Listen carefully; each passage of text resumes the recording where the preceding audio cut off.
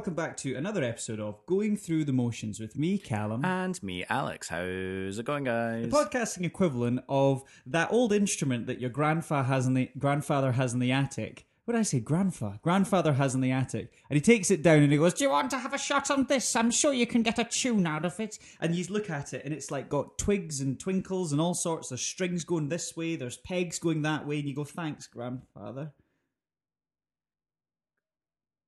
Great.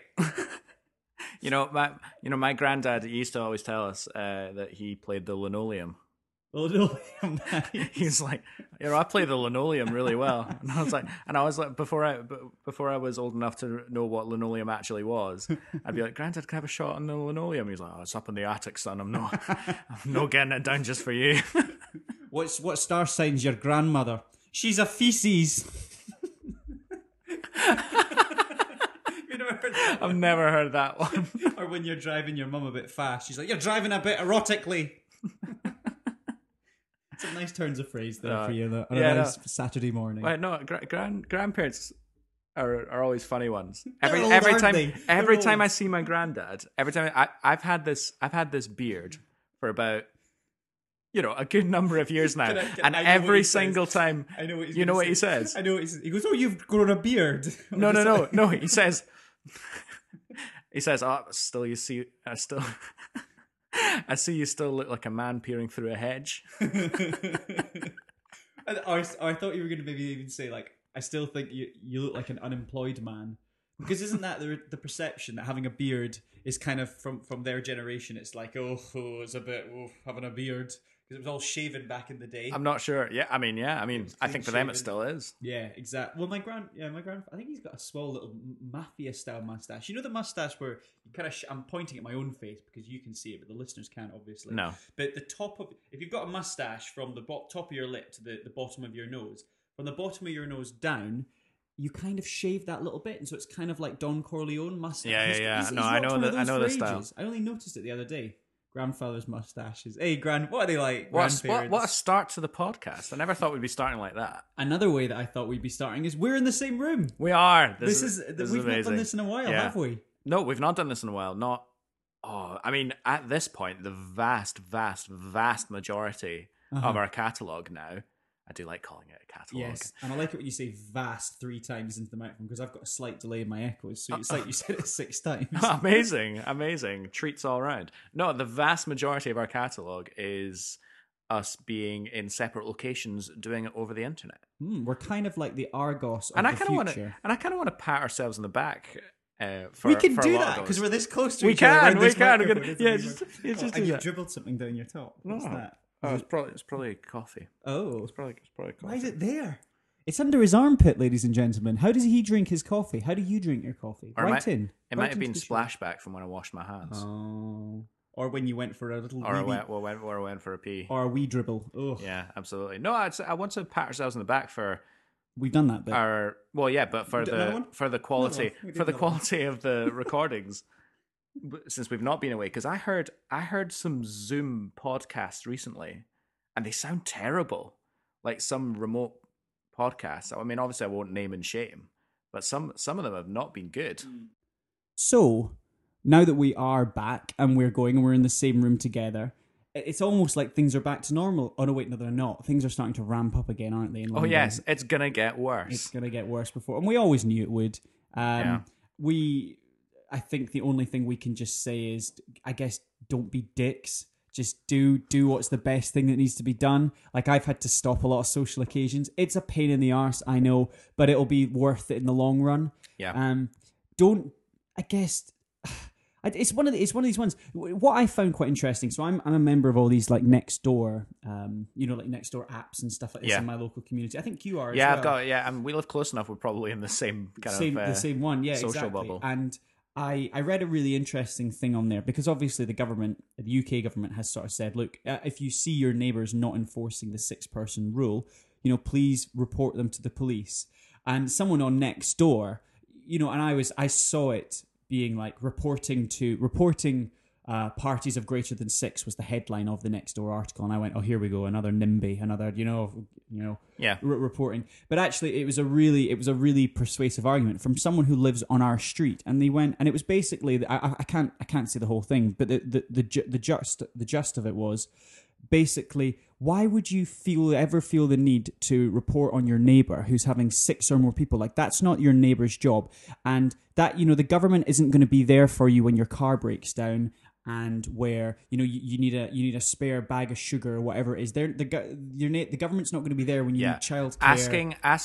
Asking people to, for lack of a better word, grass on their community. Exactly. That's dodgy. Nobody it is. It's dodgy. Nobody wants to do that. And isn't that a bit? I mean, I guess this is, we're not political. We'll get onto what we are in just a second. But it just threw me, that, didn't it? It was almost like some sort of dystopian, society where the government's saying, make sure you tell on your neighbors. Yeah. It's another case of, I mean, that's a dark way to look at it. I'm basically looking at it. We live in a dark neighborhood. We do. We do. It's dark and dingy.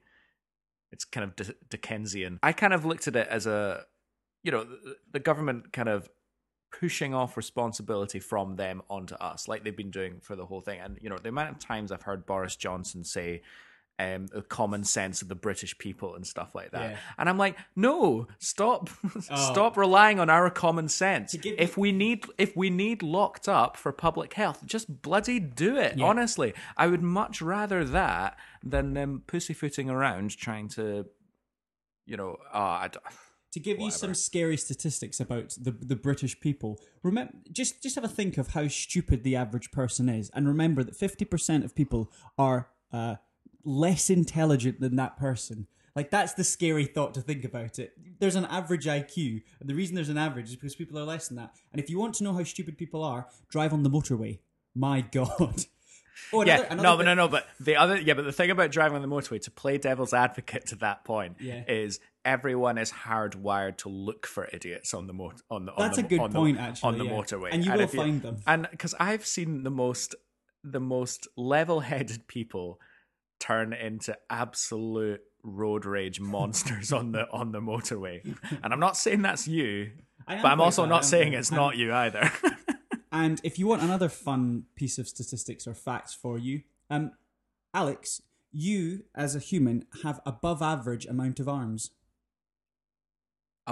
You have the above average amount of arms. Wait, no. I'm having to think about that. This is a morning podcast, ladies and gentlemen. I'm not sure my brain is caught up yet. Well, wait, does that mean you're saying that there are more people in the world with less than 2 arms? No, what I'm saying is, as long as there is one person in the world with 1 arm, the average of how many arms there are in the world ever so slightly dips below 2 arms. Therefore, because you have 2 arms, you have above average. That's how averages work. We're not a maths podcast. Do you get it? No, I do get it. I mean, it's ridiculous. We are a music and movies podcast, of course, and each week we will discuss some of our most favourite movies with some impeccable soundtracks. Some of our favouritists. Some of our favouritists. Some of our most favouritists. And we are capping off a trilogy this week. And what better way to do it than both of us in person start? So I'm playing around with the stand of the microphone. It might have got some nice socks and it kind of feels nice against my feet. It does. Unfortunately, I think we can. No, you can actually. Oh, you can? Yeah, Sorry. you can. I only just realised now that you brought it up. I'm going to stop fidgeting and start getting back to the intro, which is that we are Music and Movies podcast, and we are finishing the Cornetto trilogy. That is obviously Edgar Wright, Simon Pegg, Nick Frost's absolute British classics, Shaun of the Dead, Hot Fuzz, and finally we cap it off with The World's End. Now, I was going to say the year, but I'm not overly convinced that I know what the year was off the top of my head. I'm saying 2010. You think? I'm saying 2010. I think it's later than that, but only because I can't find the app on my phone. Here we are. I was going to say 2013. It's 10 or 11. Oh, Worlds. 2013. Oh, God damn it. I've done it. So out. Now, I remember being so excited for this film. I mean, the hype for this film was mental because we'd seen Shaun of the Dead, we'd seen Hot Fuzz, we'd also seen Scott Pilgrim, and we were very, very familiar with Edgar Wright and the top class quality directing that he is capable of, the writing, the fusion of comedy with amazing story writing and script telling. Also, had Star Trek come out at this point? I'm talking about like Simon Pegg Global Stardom. You know what we're doing? We're bad with years. Hang on, I'll bring him up. The one with Chris Pine. Because there was... Yeah, so it had. Right. It had, yeah. So, because obviously Star Trek would have launched Simon Pegg into like a different stratosphere of global stardom. I thought you were going to make a Star Trek pun. It would have launched him into outer space. Launched him into outer space where no man has gone before. Well, that's right. I mean, Simon Pegg by this point is now Hollywood. He belongs to Hollywood. It's a global commodity. Yeah, he and it's always great. He doesn't live there yet, though, does he? I don't think he does. I don't know where he lives. I think he's quite a...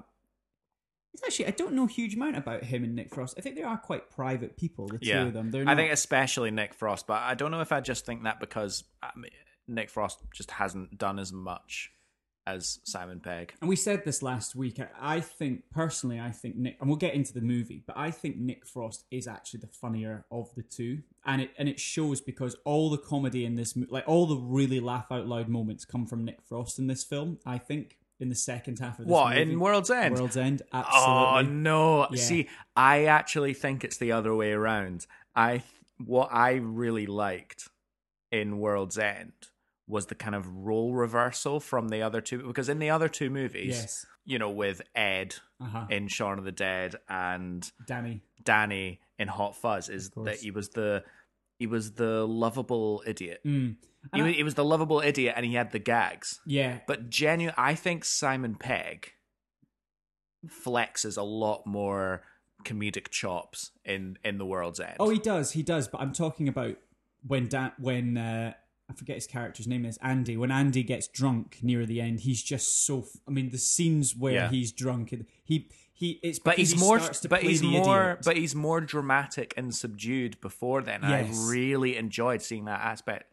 Seeing that side of it, really shows his range. Yeah, it does. Really shows his range. Well, when he's in his office and he's got his business, that first scene of you've got a friend waiting, and no, I don't, and the way that he gives that line of conviction, you're like, oh god. Or the other line, which I laughed so much. And he's furious in the first third of the movie. Yeah, and my favorite bit when he's furious is when they stop off at the service station and they're all talking about what jobs they're doing.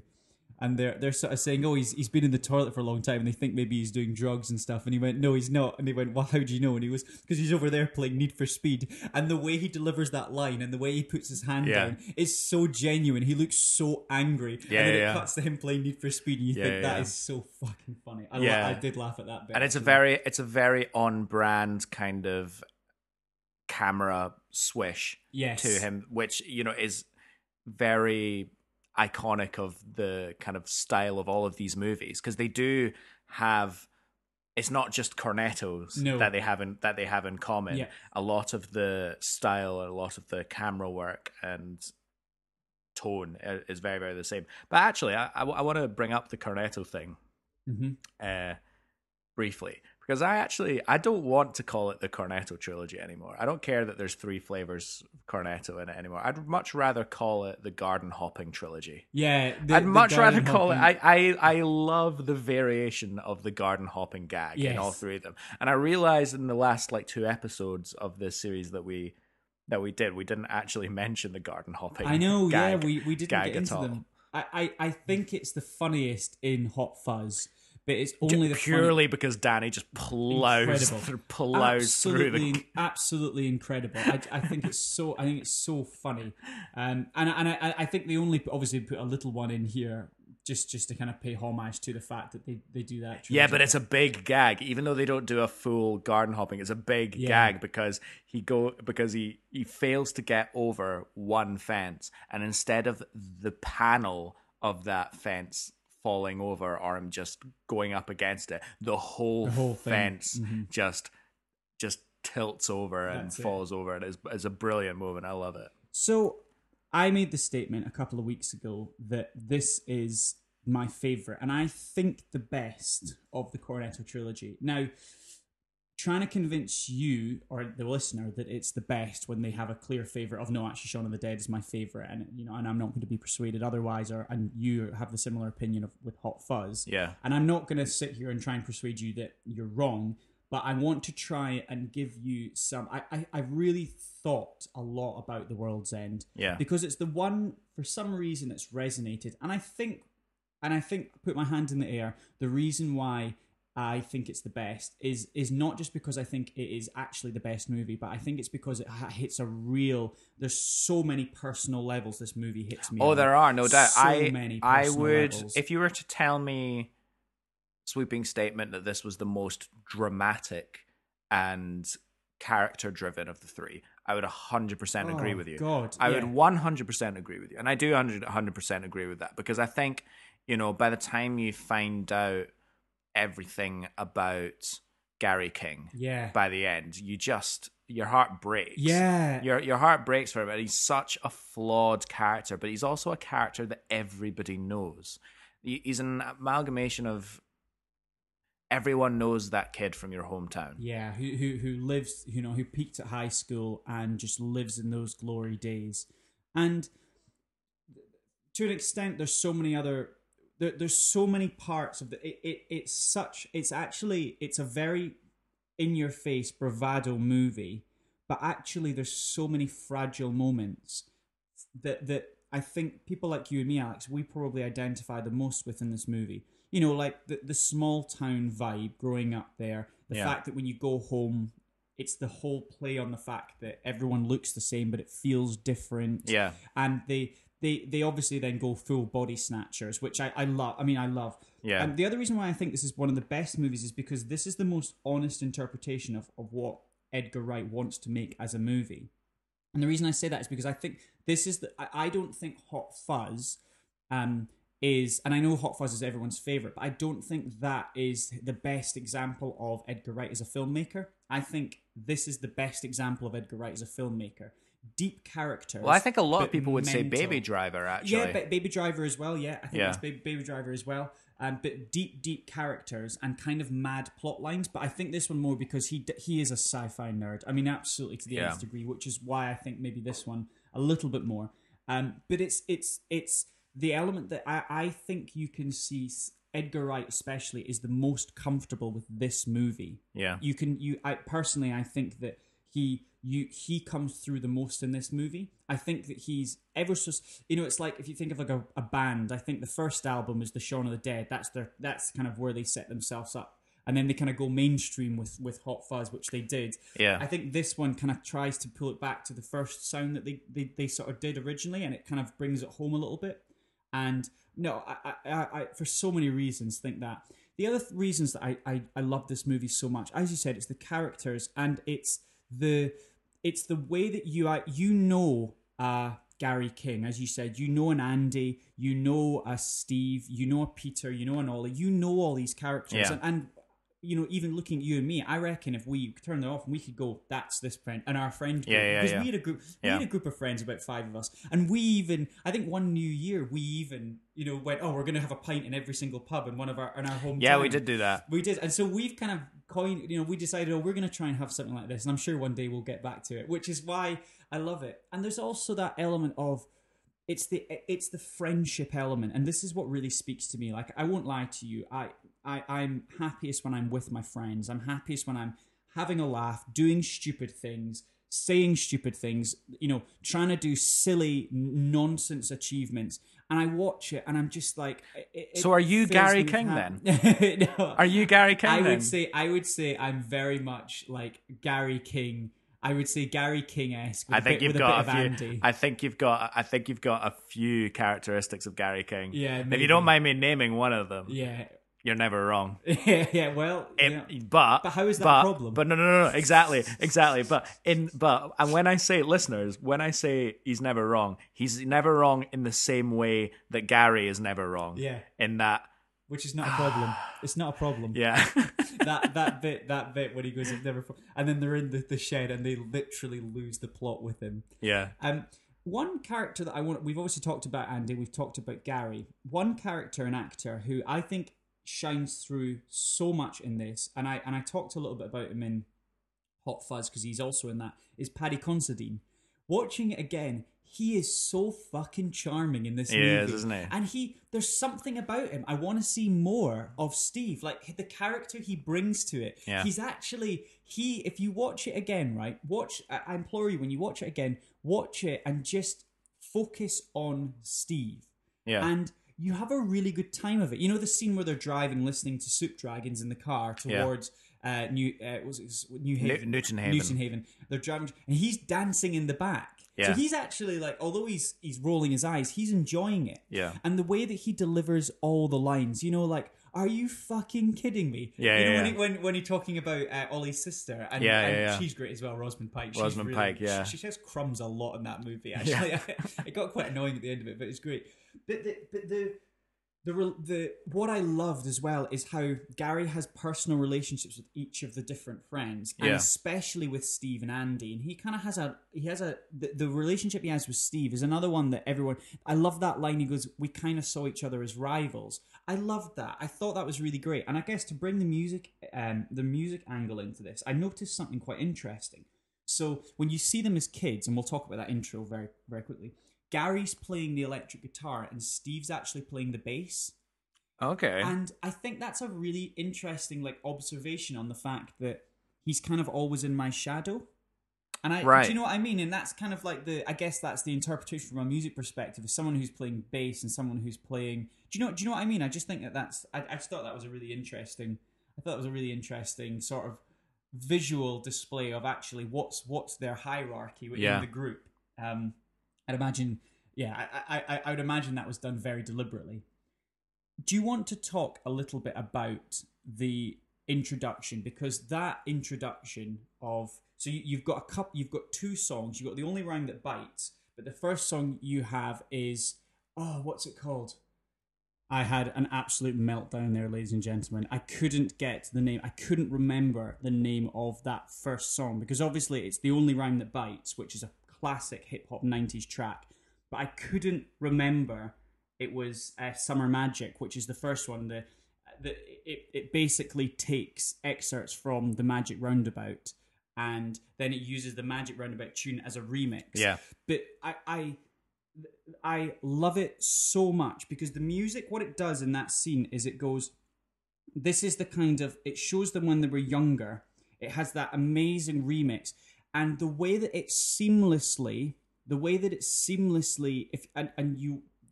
there's a point in that kind of opening montage where it shows them around doing all the, going around the Golden Mile and stuff, which is, in my opinion, one of the best introductions to a movie ever. Yeah. Like the way that it introduces all the characters and the way that it introduces what the movie's about. Like it just kind of goes, this is what the whole movie's about. Yeah. It's about this pub crawl. It's about this one pub crawl. And the way that they romanticize it, actually makes me shiver sometimes, because there's it's the romantification of the whole, it's the journey, the adventure, and it's something so grounded and the freedom and the freedom of it as well, because obviously freedom is a big talking point, especially towards the end of the movie. Yes. And the freedom to fuck up and the freedom to do whatever the hell you want. And one of my favorite musical inclusions, and I don't know if it's a feature in this track. If it's a feature in this track or it was a separate inclusion, but at the end of this kind of flashback montage, when he's telling the story of how they ditched the mile and ended up wandering the fields and passing the fields, whatever, and it was the best time in their lives, and there's this shot of the sun coming up over Newton Haven, and they're watching it and they feel like the lords of the earth or something. The music that's playing in the background in that particular moment is the theme song from a Western movie called The Big Country. Oh, is it? Yeah, really? yeah. And I recognized it because I actually played it as part of that Prom in the Park type thing that I did a couple of weeks ago that we talked about. It's the one that goes. But that is The Only Rhyme That Bites. Oh, is it? So that's a remix, yeah. So that's in that track. Yeah, that's in that track. Right. So that part of it, that kind of string arpeggio bit is like Western galloping sort of thing. That's it. Which sort of speaks to that kind of freedom. That's it. So it goes Summer Magic, as I was saying, and then it carefully, and the way that whoever is in charge of the sound mixing deserves an Oscar purely for creating these two very different songs and mash them together. And obviously, The Only Round That Bites, as you're saying, having that element of the big country in it, because then it just flows. It goes straight back in. So so I hadn't see that just tells my complete lack of knowledge of a certain genre, where I'm like, oh no, that's a theme from a Western movie from the 50s, like what, you know, peak Western era, and you're like, well, actually, it's not. Well, I mean, it is, because obviously that song is sampling. It was first and foremost the Western theme, so I'm not wrong. I'm not wrong about that. Of course. But was its inclusion in the movie based on the fact that it was in that hip hop song of the 90s, or was the inclusion in the movie based on that idea of freedom and the kind of Western characteristics of it? That's my question. So this is. And I think the answer to your question is for both reasons. Both reasons are right. Because if you look at it, it's a very, very carefully chosen 90s soundtrack. Like, very sure. And it's all non-mainstream 90s sounds. You would imagine that all the music that they listen to in this movie, they have on a kind of... And you see the cassette tape when they're playing the Soup Dragons Free. And you talk about freedom, because obviously they say the lyrics of the song Free. I'm free to do what I want any old time. You know, he says that at the end. And then the other time they use the lyrics of the song is the song that's played after The Only Rhyme That Bites, which is Loaded by Primal Scream. You know the song where it kind of goes, and they never did. And it shows him in the Alcoholic to or the Anonymous, as you're assumed to be meeting. Yeah. And then it plays, just what is it that you want to do? Yeah. We want to get loaded. We want to have a good time. That dialogue of the start of, and that's exactly what we're going to do. We're going to have a party. That exact dialogue is at the end when he's talking to the Great Intelligence. Yeah. And so in answer, really going right back to your question, they did it for both reasons, because they wanted to have the Western feel of these like gang of rogues and the 90s feel. Yeah. And then straight into Primal Scream Loaded. You know, we want to get loaded and we want to have a good time. Yeah. Is the really great drawing point for introducing them now as men, and him just living in the past. Like, it's kind of cut forward. You went, for sure. Look at him. And there is quite an element of him. He looks pretty haggard in that scene. Like, yeah, I mean, he looks haggard throughout the whole movie, or the vast majority of the movie, anyway. And I just want to bring it back to like the tragedy of the character Gary King, because is it ever actually definitively said in the movie what it is that's wrong with him? Because I had a different theory this time watching than the first time I watched it. So for clarity, I've only seen this twice. Okay. Once when it came out in the cinema and we had that excellent, because we actually saw the Cornetto trilogy back to back in the cinema when this movie came out. We did a movie marathon, which was brilliant fun. But that was the one time I saw it before this rewatching, actually. And I remember thinking at the time, when they uncover his arms and he's got like bandages and stuff like that, I remember thinking at the time that he probably like had a disease or something like that. He was down because it was hospital tags and things like that. But now I kind of think that maybe he was suicidal. Yeah, that's what it is. Yeah, and that he was cutting himself and things like that, and like that just made it so. Oh much. Yeah, and he really sold it, you know, just to cut ahead to like the final scene when Andy's trying to stop him getting that last pint, because he's saying, "Why is this so important?" He's like, "Because it's all I have. Yeah, it's absolutely all he has. It's the only thing that he feels gives his life meaning." And that scene where he does reveal his wrists and the tags on it. And he looks at him. There's this, and it kind of took him breath away. And the way that Soundbite delivered it was amazing. He looked at me and he went, "They tell me when I have to go to bed, man." Yeah. And it's the way that he says that, and you can see his eyes are just filling up. And you're like, it kills him. God, it kills him. The fact that he doesn't have that freedom, and as you say, freedom is such an important point for this movie. Yeah, and isn't it very telling that even though he looks beaten down and haggard and at death's door throughout the whole movie, isn't it very telling that when they turn up in the apocalyptic section in the epilogue of the movie, which I've got thoughts about that section, but you know, we'll get to that. But when he's with his blanks group of friends, doesn't he look better? like in his face? Doesn't he look more healthy? Yes, in his face. And I think it's quite jarring, obviously, because as you did say, we watched these three back to back in the cinema for the premiere of this movie. So we were there, and we had our cornettos. We were sat with. We cornettos, did, yeah. That? And when you watch him in Hot Fuzz, obviously there's quite a few years between it. You know, there's at least 4 years between these two movies, but he looks amazing as Nicholas Angel. He looks, healthy, and then that first scene of him as an old man in the meeting, you're like, oh god, like it really played onto it. So if I can go back to the soundtrack for this movie is impeccable, and there's quite a few more songs that I want to kind of draw to, and the reasons why I think they're really, really great. But what I want to do now is I want to take a slight tangent and talk to you about the composer of this movie, because the composer. Original soundtrack territory. There is, yes. I love that. Stephen Price.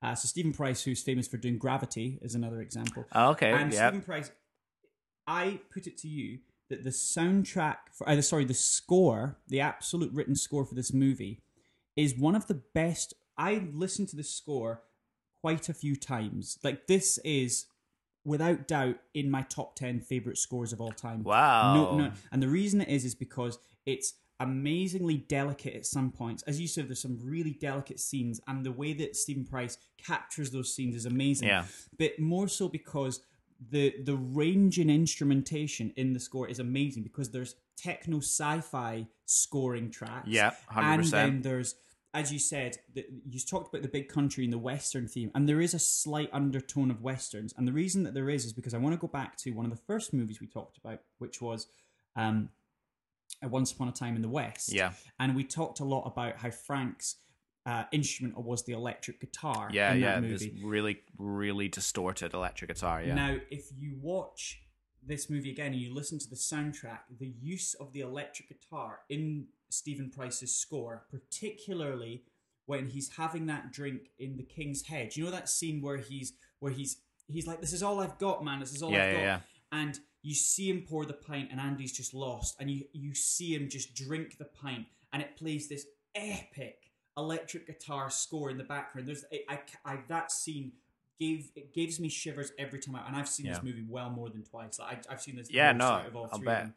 It gives me shivers, and the score is perfect. I mean, this is I would go as far as say this, in my imagination, is a perfect scored movie for what you have on screen. Right. And the soundtracks and then back over to the soundtrack side and Edgar Wright's side, he has chosen the songs so carefully. Yeah. Another example of an incredibly careful soundtrack song is the Doors song Whiskey Jar. And it's the point where they realize, this is after the bathroom fight scene, they realize that the town has been taken over and they don't know who to trust. And the song is by the Doors, and it's the "Please show me the way to the next whiskey bar." And it's the discomforting sounds of that song that's kind of, it's like the off tune. There's a really kind of vamping piano that plays in the background. Do you know the song that I'm talking about? Yes. Yeah. Yeah. And then you've got the actual lyrics of it is they just want to get to the next bar. They just want to get to the next bar and just let's stick to the plan. Do you know what that song choice reminded me of? And like the scene when they were walking in like in a straight line, and it's like they were trying to blend into the perfect image of the town. It very much reminded me of Shaun of the Dead going do. It's that, yeah, exactly. When actually it was, everything on screen was normal people. They weren't actually zombies at that point, but they were depicting them in their daily lives, basically just acting like zombies. That's it, yeah. And I think the two scenes have sort of this kind of parallel. Yeah. The I guess to move away from the soundtrack a little bit, we'll talk about the movie, but then I'll hopefully try and blend this back into pub number 8 when I get to, because the 8 uses the sound. Pub number 8 uses the soundtrack very well. I'll be honest, I lost track of the number of pubs. So I can tell you all the pubs in the order. I think I can tell them all. But what I want to talk about is the careful.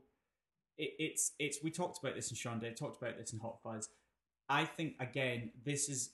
I don't know if it's as good as Hot Fuzz in terms of the foreshadowing, but the whole movie is almost because what you see in that opening intro, all the main points that he talks about, when Oman's out of commission, he uses the phrase out of commission very carefully. The point of all the, when they bump into the certain people in the certain pubs, and then they do the whole thing again. All the things of I bumped into, Ollie's sister in the disabled bathrooms, and then I bumped into her again. All these things, the marmalade sandwich and the mermaid, all of these things. Yeah. It absolutely repeats itself. That scene where things got a bit wild in the beehive, and you see Andy ripping his shirt off, and then he does it again, obviously, because they're having and then the even more meta joke is every single pub they go into, the name of the pub is what happens in the pub. Yeah. So obviously the first post being the first post, the old familiar being a fact that it's exactly the same as the first post. Right way through things like the two-headed dog. I loved that joke, by the way. I loved the Starbucks, the Starbucks thing, and I extra loved because at the beginning of their journey, it's just that one-time gag, right, where they're saying, the pubs are being taken over by the Weatherspoons of this world. If you live in London, the Fullers are the Green Kings, where they all look and feel the same, and they all serve the same food and drinks and whatever and all. Sure. And it was a great one-time gag to have the second pub look exactly like the first pub. And that was a great gag. But then at the end of the movie, it turned into this amazing thematic point where I think it's Steve that shouts at the Great Intelligence, "Don't Starbuck us." Yeah. And then... Is it Steve that says Steve, that? Yeah. It's Steve that says, Considine. And he says, so "Yes, great. Don't stop trying to Starbuck us," or whatever. And you're like, wow, that's such a great point. I love that. Because that's obviously what they're trying. But even just like, obviously, when I said the two-headed dog, the trusty servant, obviously you've got the servants of them, the beehive, because when it all goes mental and they're all like the bees and they're so and the fight sequences are out of this world. They are. Fight sequences are amazing. It's a new type of fight sequence. Yeah. Like it, I feel like it borrowed a lot from Scott Pilgrim, if I'm being honest. I think so. Yep. Because every single, for lack of a better term, contact point. So every punch, every kick, every time there was an action, it's like time sped up to make the punch or the kick or the throw seem much faster and more brutal than it actually was. And it was very almost kung fu-ish. But none of the moves were as fluid as kung fu. It was literally just camera work and stuff like that.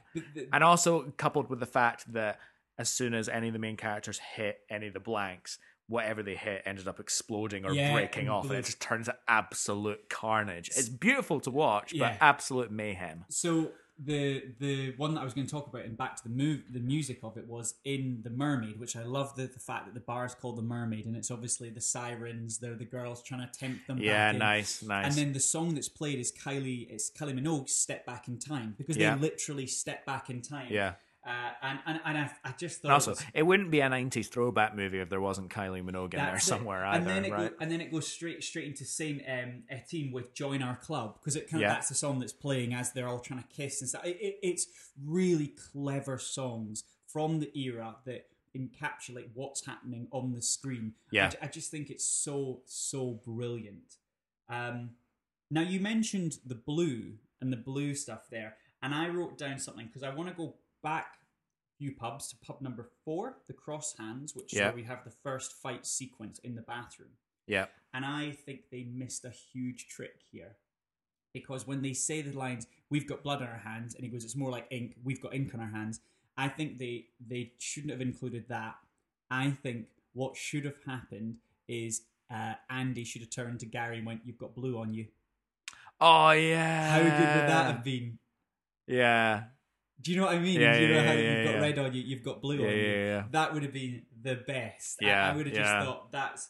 And the other thing that happens there, and again, it's a, for anyone who's been bullied and everyone who's listened to this podcast, I really hope you have been bullied at some point in time. It's a really character building piece that's happened to you, and certainly I and Alex can both condemn that it's a really good thing. And it's a really good thing. It's actually, everyone benefits from a good old bullying. Yeah, the bully, the bullier, the bulliest, the observers. It's good. It makes you think. Make society tick. It does make society tick. It's a necessary evil. Bullies, give yourself one of those, a wee pat on the back. Yeah. But that scene where Peter is confronted by the guy who wants to borrow his stool, and he goes, it's not the fact that he bullied me for so many years and he tortured me and all this sort of stuff, and he goes into it. It's not the fact that he made my life a living hell. It's the fact when he asked for that stool there, he didn't even recognize who I was. Yeah, that is heartbreaking. Like, that really is heartbreaking. Isn't that? Because we can almost... And he sells it as well. I forget the name of the actor.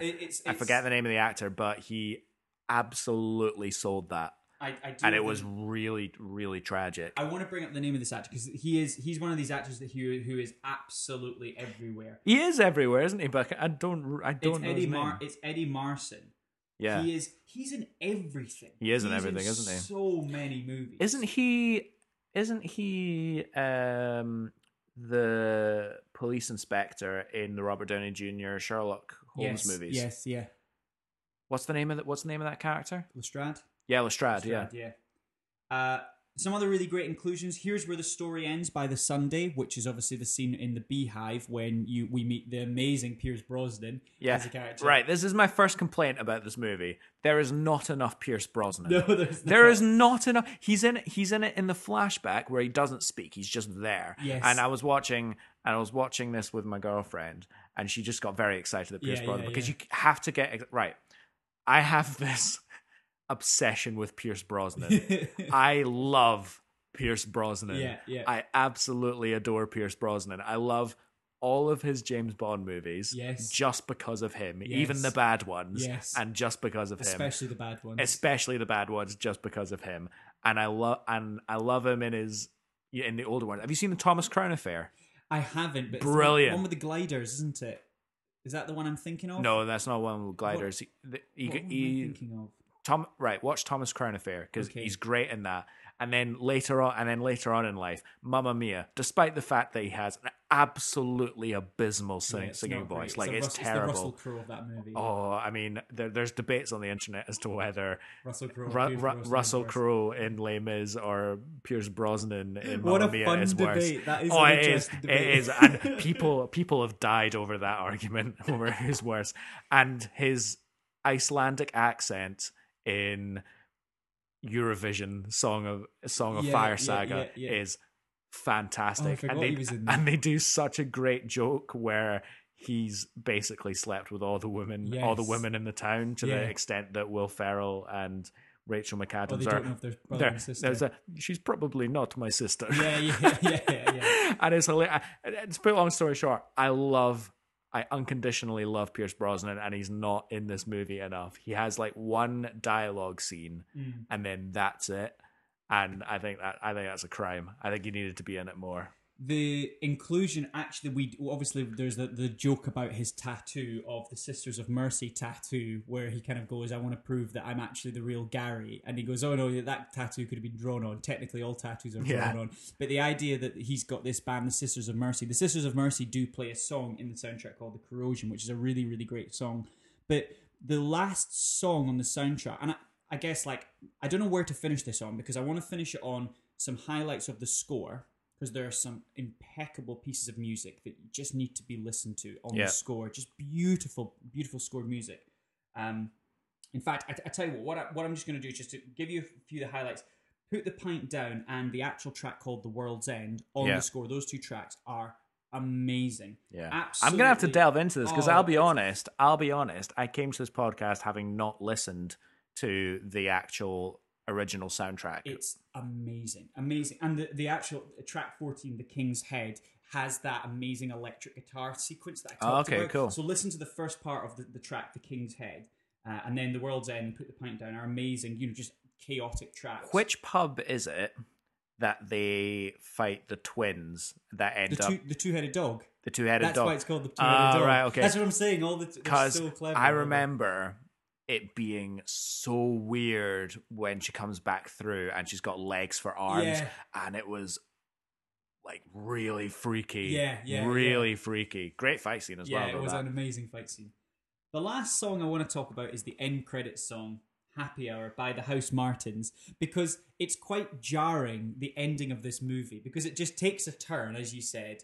And I think that there's two reasons why maybe this movie isn't the favorite, because I think a lot of people put it down to the fact that they have swapped roles, as we talked about at the start. Yeah. And also I think people don't like the ending because it is a very uncomfortable ending. It's, well, they just decide rather than conforming, they just blow up and they're annihilated. It's now a post-apocalyptic world. Personally, now, see, I find it's funny. Right, okay, so I love the confrontation scene, right? Yeah. I love the fact that Gary is able to take his never wrongness, yes, but his variety of never wrongness, of just belligerent. You can't argue with him. Yeah. And the fact that the great intelligence, beautifully voiced over by Bill Nighy, he's good, is it's like, fine. Fuck it. Yeah, fuck it. Yeah, fuck it is the last thing he says, which is brilliant. And I love that scene. And I actually, despite myself, I love the visuals of it all blowing up. Yes. Behind them and them running away from an explosion. From which is like a EMP sort of pulse. It looks like a science fiction EMP but pulse. But it's the only movie that features an EMP style pulse and they don't explain what an EMP is. Have you noticed that about movies? No, they did explain what the pulse was. Oh, did they? It said they knocked out all the electronics and communications. He absolutely said that. There is not an example of a movie that features an EMP that doesn't explain what an EMP is. Yeah, no, there's not one. Well, you have to. Why would you just put EMP into a movie and then not tell the masses what it is? But my issue is actually that it turns into a post-apocalyptic world afterwards. Because one of the things I loved about Hot Fuzz, right, was Shaun of the Dead. Yes. Shaun of the Dead is the point I want to make. One of the things I really loved about Shaun of the Dead is how they were able to introduce life carries on and we're back to normal, but with zombies. To the extent that you see zombies in a game show. Yeah. And, he goes out to the back shed to play PlayStation with Ed. Yeah. And I really, really like that. I find that much more like right, fine, whatever. Time splitters. Right, brilliant. I love that much more than I like the fantastical world ending sort of thing. I understand why it's there. Yes. But for me personally, it didn't do as much for me. And I think, I actually think you speak for the majority of people. I think that's one of the other reasons why people didn't like this, is because the ending's a bit weird and it's a bit through from. I mean, I must admit, I think, look, I'm not going to sit here and say it's the best ending out of three. It's probably not the best ending of three, but I do love it. Yeah. And I thought the love of, the Housemartins happy hour. It's happy hour again. Do. The way that it finishes is really, really great. And, obviously he's riding off, as you say, it's like the Western. He's riding around this post-apocalyptic world with the young versions of his friends. Yeah. And he is the king, with his sword and his I do like that. Yeah. I do like that. Yeah. But it's very embellishment of it. Just the rest of it. And the other thing that I didn't like, that it made me cringe just a little bit, was the inclusion of the cornetto. Yeah, I know. It's shit. Yeah. No, it just is. Yeah. Like the fact that when he's doing a voiceover saying, yeah, we miss some of our favorite processed foods, and then this wrapper of the green cornetto just blows up against the fence, and he's trying to get it, and you're like, the only reason that is there is to have a cornetto in every meal, and I feel like would it have just been bad to have at some point in the movie, do you want anything from the shop? Yeah, cornetto. Yeah, something that's just the thing. We just want that, but just to like, at the end of the movie, in the last minute, literally in the last minute, just be like, shit, we need a cornetto wrapper. Yeah, exactly. Right, we'll do it. And I just thought it was a bit cringe. Yeah, I remember everyone in the cinema cheered though. Do you remember that? Well, yeah, because but I think that was more because of the cinema event of it. The fact that it was the three cornettos. And by that point, we would have all been waiting for it. It was like, was there a cornetto? Did we miss the cornetto? That's right, yeah. Was it there? I did feel to an extent watching this in the cinema, I was kind of like going through my checklist of things that I was expecting, but I kind of love that. Like, you don't get to do that often when you go and see cinema. No, I think this, as I said, I hope that I've been able to sort of give to you the reasons why I think this is the best movie. The reasons I think it brings the most amount of heart. I think it touches the most amount on a subject. I've just got a few more things on my little list to say, little points to make. So the guitar player, They talk about New Year in the cross hands. Remember it's a cast line. They go, remember we did New Year in here one year, and you were up on that pool table. Yeah. And I was like, oh, we did that. We did New Year in those bars. Yeah. Talked about the bullying. They missed a joke, but they got blue on you. All the lyrics. No, I got them all. That's me said all my points. Wow. I think, without doubt, this is, in my opinion, the strongest music movie in the Cornetto trilogy. I would agree with that. I would agree with that. And I would also amend my ranking of the Cornetto trilogy. So I would put The World's End above Shaun of the Dead. Oh. But Hot Fuzz is still the best. Well, I still for think me. that as a win. I think it's funnier. I do genuinely just think it's funnier. That's fair. And honestly, I I don't think I could give you many more eloquent reasons other than the joke delivery in West Country accent is just comedy genius. When they're sitting in the pub and they're going, there are more guns in the country. Farmers and farmers' mums. Yeah. It's hilarious. A great big bushy beard. Exactly. Man, all of that. So just all the silly comedy stuff of it is why I would give it to Hot Fuzz. But I find that, as I said at the start, I think Andy, when he gets drunk, is so funny in this movie. Yeah. You know the bit when he goes, well, we're going to go with him. There's no son. We don't have any other, so that's the best idea we have. And he turns around and puts his hand straight through the door. Yeah. Fuck me. Because he's not had a drink. Because he's not had a drink in like 20 years, he said. So he gets drunk instantly because he just downs, 6 shots? That's it. And what's the other bit that I laughed at? There goes the bit the bit when he goes, when they do the second time around of, is it a fruity note that lingers on the tongue?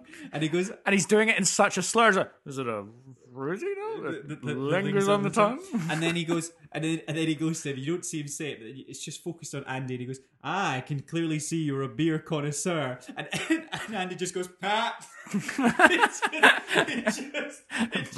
It caught me off guard, that little laugh. Anyway, without a shadow of a doubt, this is a 2 thumbs up movie for me. Yeah, it's a 2 thumbs up movie for me as well. And I just want to end up saying my favorite joke in this movie. I've got to say my favorite joke in this movie.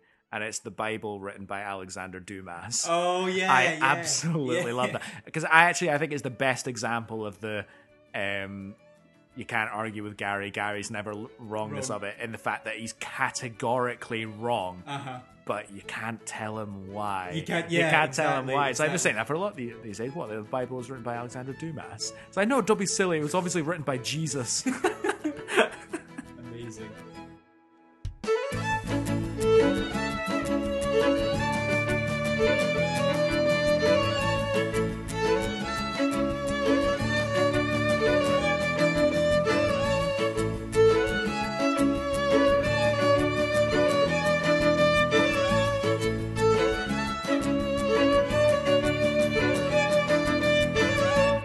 Moving forward?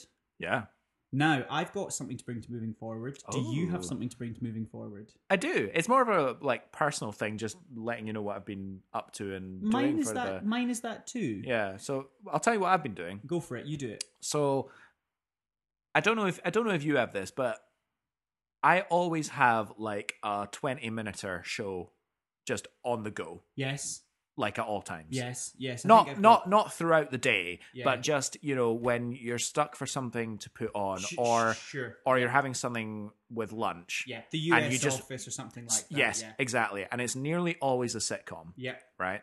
So we've started rewatching Scrubs. Oh, yeah. On 4OD. And I absolutely love it. There are certain things about it that haven't aged well. Yeah, there are some problematic jokes they do blackface a few too many times. Yes. In that they shouldn't ever do it. But there's a lot of trans jokes, I think, and there's a lot of homophobia style jokes. Yeah, and a lot of sexism, and a lot of it's deliberate. Oh, yeah, sexism with Elliot and stuff like that, isn't there? Yeah. And a lot of it is actually commenting that it's a problem, as opposed to like the fact that Dr. Kelso is incredibly sexist and derogatory to many groups of people, is actually supposed to be more of a commentary of that being a problem in the show. Sure. But it's not. In 2020, we society wants it to be much more named and shamed than it is in that show, whereas it's more subtext. And I think I would forgive it for that, but I know a lot of people wouldn't. But the reason I wanted to bring it to moving forward is because alongside rewatching it, I've added a new podcast into my rotation, and I've started listening to what's it called? Fake Doctors, Real Friends. Yeah. It's a Scrubs rewatch podcast with Zach Braff and Donald Faison, who play JD and Turk. That's it. Yep. And my God, it's a good podcast. Yeah, it's so good, and it's long form media. They have guest appearances from all the major cast and crew. Actually, the creator Bill Lawrence, who is a fantastic storyteller. I love Bill Lawrence. Anytime you ever get a chance to watch an interview or listen to a podcast that features Bill Lawrence, do it, because he is an incredible writer. Oh, interesting. He's an incredible writer, an amazing artist. But they talk about behind the scenes. They talked about the casting process, and they go into like hour and a half, hour 45-minute podcasts per 20-minute episode. So interesting. You're talking about this, actually. Yeah. That's really... And I'm absolutely loving it. Yeah. And so, if you're a Scrubs fan out there, I would highly recommend doing a rewatch, and doing it. But also, I will get through the show much faster than the podcast can come out, because I'm not going to limit myself to one episode per week. I'm just not going to do it. I'll watch at least an episode a day on average, maybe like 5 to 6 episodes a week. But you can absolutely still listen to it without being on that particular episode. Like they do guide you through it. It doesn't have to be totally partnered, although I think you probably would still get more out of it if you partnered them up. But yeah, I mean, that's just the new thing that I've taken up this week, and I really love it. Well, I'm going to play the red team to your blue team in talking about another podcast that you've been saying that a lot since Tenet. Can I just call you up on that? You've been saying a lot red team, blue team. So do you know what's really funny about it is that I actually organised a game day at my work, sort of when there was before the kind of lockdown started to come a bit harsher, and we did I split my whole office into a red team and blue team, and we did a game. Yeah. So actually that just coincidentally before Tenet, so that's actually the reason, and it's just a coincidence that Tenet we didn't know red team. No, but it's just something I've noticed in the last week or so. Red team's a phrase that we use quite a lot in our work as well. Right, okay, because I think previously the normal one you'd say to play devil's advocate. That's the one I feel like. Yeah, but I'm now a man of Jeebus. I've been converted, so actually I don't like using that phrase anymore, and I wish you could use it in this household and home now that you're in my house. Oh, I see. Sorry, yeah, I can see the cross above. I can see the cross above the door burning. Look at the angry sister in the corner with a ruler in her hand. Yes, the penguin. But to play red team to this, I'm going to talk about. Do you like that? That joke just hit, didn't it? You should have seen his wee face there when he just made the Blues Brothers connection. His wee face. No, I got that instantly. I was just laughing at the fact that you doubled down on to play red team again. All right. Go on, say it again. To play red team, the almost identical style podcast show pairing that I want to talk about is The Office. The US Office have done almost the same thing, and I wonder which one came first. So Angela Kinsey and Jenna Fisher, who play Angela and Pam in the show, are doing exactly the same thing. Interesting. An hour and a half episode per episode on the rewatching episode by episode of the 20-minute episodes of it. They get everyone and they go into full deep dives. I mean, it's full as the way they must do in the Scrubs podcast. So there are these two podcasts for these two iconic sitcoms out there, and they're the best shows to do it about, because I wouldn't want to do one of these. I mean, I know you're a How You Met Your Mother fan or Big Bang. Oh, I'm definitely not. I'm not a fan of either of those. How dare you? I thought you were. No, look. Okay. Full clarity. I watched them back in the day. Yeah. And the only reason I continued with them is because there's just something. I'm a completionist. I can't start something without finishing it. I have to finish things that I start, as far as series or film series, sandwiches, anything. For example, to name but a few, pots of chowder. Absolutely. There are very few things that I've stopped, but what if I one stop you thing midway through the sentence? Does that really annoy you? that does very annoy me. One thing the only thing I can think of that I did stop watching was actually The Big Bang Theory. Oh yeah. I haven't seen the last series of The Big Bang Theory, and I don't want to, because I enjoyed The Big Bang Theory. I did enjoy it for like the first 4 or 5 seasons, right? But as soon as they decided that it was going on indefinitely, as soon as they decided that they were big enough that they could just go on forever, it became shit. Yeah. What would you listen to a podcast about The Big Bang Theory? I would listen to an episode of a podcast about The Big Bang Theory, because I think Jim Parsons, who plays Sheldon, is a fantastic actor, and I think he's a really interesting guy that's had a very interesting life. And actually, on that point, I did listen to him on the David Tennant Does a Podcast.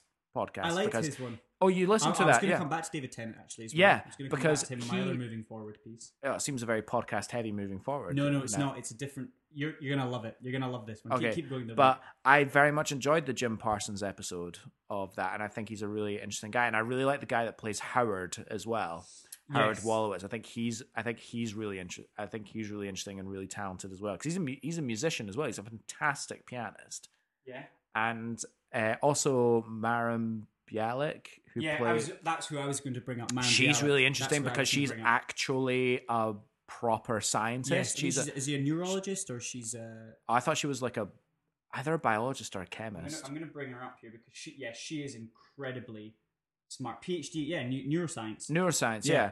And I love that. And I love what an interesting life, because obviously she's an actor as well. And it's not just the fact that she got a role in The Big Bang Theory because she was a scientist and that was like a bit of a gimmick for them. She'd been in other stuff before. Like she was an actress as well as being a world-class scientist as well. Like it is incredible, but the show got really bad later down the line. What would be the podcast you would listen to for the show? I was thinking about this in terms of, sorry, I'll rephrase that. What would be if there was any show that had a podcast about it on the episode rewatch, outside of Scrubs, Office, Big Bang, all this, what show would it be for you? One that doesn't exist, because there's one that does exist that I do want to watch. Which one? The West Wing. Oh, okay. But what one that doesn't exist? That doesn't exist that I wish did exist. Is there a show that you would love to learn, like have a podcast about or rewatching? Because the one that I want is, I'm desperate for. Can I cheat and make it a film? Make it a film series? Which one? Marvel. Oh, that would be good. That would be really good. See if they did a Marvel rewatch podcast, and it was the A-list, awesome. And it was the A-list cast and crew that guided you through each of the respective movies. That would be insane. Oh, that's a great idea. That would be brilliant. What a fantastic idea, mate.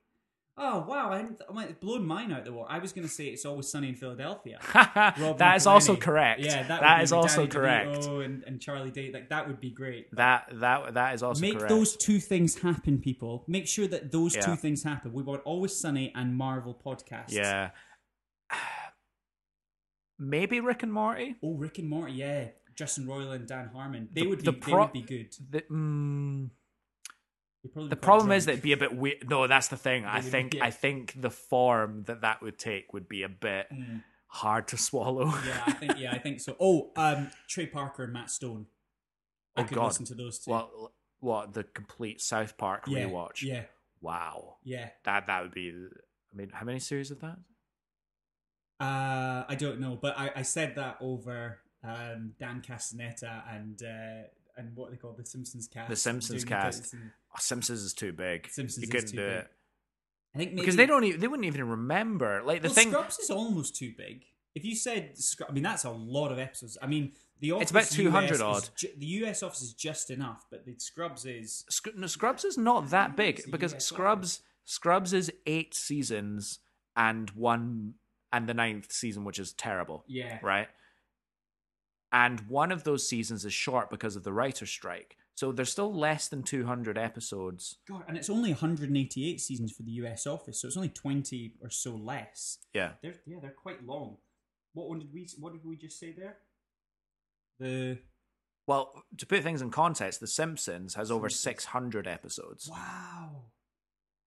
And I know that because 689. Yeah, 689 and there's episodes. more ones coming onto Disney Plus. And there's there? more coming, which is nutty. I started rewatching all The Simpsons on Disney Plus. Can't not, actually. Can you? I mean, no, you can. Amazing. It's just, and that's just a long thing that I'll delve back into, and I'll probably finish it in like 5 years or something like that. Exactly. You know, imagine a rewatching of that. Jesus. I know, Christ. The last thing that I want to bring to moving forward, it starts with. Sorry, my phone's going nuts. I got a mate who's now messaging me.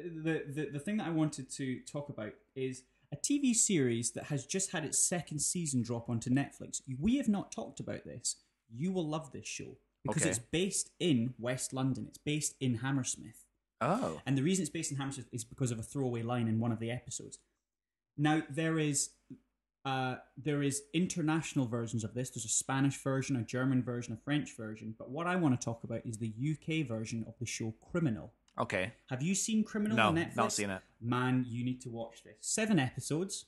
3 episodes in the first. It's Black Mirror, but police investigation Black Mirror. Oofed. The whole thing takes place in the interview rooms of the police detective. That sounds claustrophobic. It is claustrophobic. Ooh, and the first that season, makes me uncomfortable. The first season has David Tennant in one of the. So every episode, episode, every episode of the show is a totally different story. You don't have to watch them in order. There's a kind of developing plot line between the investigators, but it's not really. But it's the nuance of the film of the show is absolutely fantastic. But the series 2 has just dropped. The second episode of Series 2 is one in particular I want to talk about. It's got Kit Harington, and obviously Kit Harington, we haven't seen him in a huge amount. I think he was... Oh, sorry, that was... That's Siri. Do you know what? Siri does that. Stop. No, Siri. I'm not sure I understand. Oh, God. I'm not sure I do either. No, hang on, I'm going to turn her off. No, please go away. God, isn't it ironic that we're talking about interviews and things recording, and it's like Siri's just listening into us? Yeah. Oh, God. I'm going to say hello again. Do you know what? I'm scared of your phone. I'm gonna put her over there. Okay. Right here. She waits. Turn her away. Naughty step. God, they're a bit menacing, aren't they? Yeah. That's another thing on Netflix that I recommend you watching: The Social Dilemma. So, Oh, that. So I know that it's a bit fear-mongery. I know that I have to watch it because I've seen so many people just not even tell me directly to watch it. I've had people put Facebook posts saying just to every single one of their friends, watch The Social Dilemma, and it's like, I know I have to watch this at some point, but I feel like I need to be in the right mind frame for it. Just for anyone, it's something that I guess I'm not an expert, but I have a slight understanding of some of that world. It's very fear-mongery. Please take some of the stuff in that with a pinch of salt. I feel there's an element of responsibility that they don't capture that well in that documentary. Right, okay, so fair. Just please don't put the tin hats on, because it kind of it's what they want you to do. Don't. But a lot of it is true. Yeah. Sorry, just back to Criminal before we go on any further. I guess we could finish after that one. But Criminal is amazing show. Amazing. As I said, it's a Black Mirror style show. Kit Harington is in. So David Tennant is in one of the episodes in the first season. He is impeccable in it. He's so good. He's one of the people being interviewed, and then Kit Harington in series 2 is in the second episode. The reason that I liked it is because the story that Kit Harington he does this amazing monologue of his version of the truth, and then throughout this 40-minute episode, they kind of they put in different perspectives of different people, and the whole story happens in Notting Hill, and then they're in Hammersmith, and it's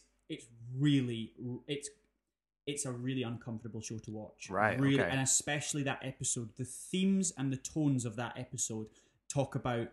I guess like the culture of when you're having a drink and you kind of like falling in love with an employee after a few drinks, and then like trying to use I guess the not to get too much into it, but there's a rape allegation in that episode, and they try and get to the bottom of the rape allegation, and it's kind of what it kind of comes down to his word against her, and there's a really interesting twist that the Kit Harington episode takes at the end, which me and Maddie were talking about for ages afterwards. And I don't know if I want to spoil it because there's a talking point. Okay. I'm gonna watch it. Okay, don't spoil it. do watch it, and we can maybe come back to it at the end. But there's a really interesting talking point of the last 5 minutes of that episode, and it flips the whole episode on its head. I cannot recommend Criminal enough, but my God, it's heavy. You Right. can't watch them back to you. Even though there's 7 episodes, you cannot binge it. You Right. cannot. It's too. Well, I deep. think It's I too think heavy.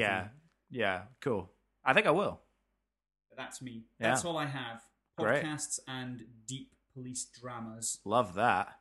Anything else from you, or is that Well, us for the day? What you I want? need to formally announce What? next week. Yeah. It's time. Which one? Are we doing Justice Yeah, League? it's Are we- Justice League time, ladies and Oh, gentlemen. Fuck me. I thought you were Strap going yourselves in. strap yourselves on, more like for the fucking of your life. Like that. But no, I thought you were going to say about the whole something else that we probably should have brought to moving forward. The Tom Hardy rumors have emerged again. He's been recast as Bond. Oh God, right. I think it's true this time. I think there's an element of truth to it. Yeah, no, I think there's an element of truth to it, and I've decided that I'm only gonna like it if they put him back In an East to the East London 60s. accent. Oh, 100%. Yeah. If they cast Tom Hardy as Ian Fleming Cold War Bond, done deal. All in. Done all deal. in, yeah. If they make it Tom, I won't be as interested if it's 21st century Tom Hardy. No. And I don't know why I think that, No. but I don't want to delve too deeply into that. Yeah. Next week, Justice League. Oh. Just prepare yourself. You're coming round. We're gonna watch it. Any other news before we finish? Boys is doing well. You've been watching The Boys? Still on the first season. Oh, you're there. Yeah. Yeah. Second season's really good. Okay. Actually is an improvement. All the like rare that a show gets better. Remember that used to happen. When TV shows, every series it got better and better. Yeah. That doesn't happen anymore. But when it does, it's quite refreshing. Yeah. The Boys is a good example of that. Oh, that's good. It's, Looking forward to it then. I think that's us. I think I'm that's sure I've got us. other things rattling around. Loads of other things have been announced and pushed out there. But Well, let's save some for next week. but the only thing I have to ask you is, what do the listeners have to do now? Oh, they've got to go onto the Apple Podcast app and give us a cheeky little 5-star rating and perchance a little review. Because if you write a little review, it really does We love help. it. We do love it. We love reading. We kind of are turned on by it, and we fancy you after you do it. Right, I wouldn't go that far, but I'll not speak for you.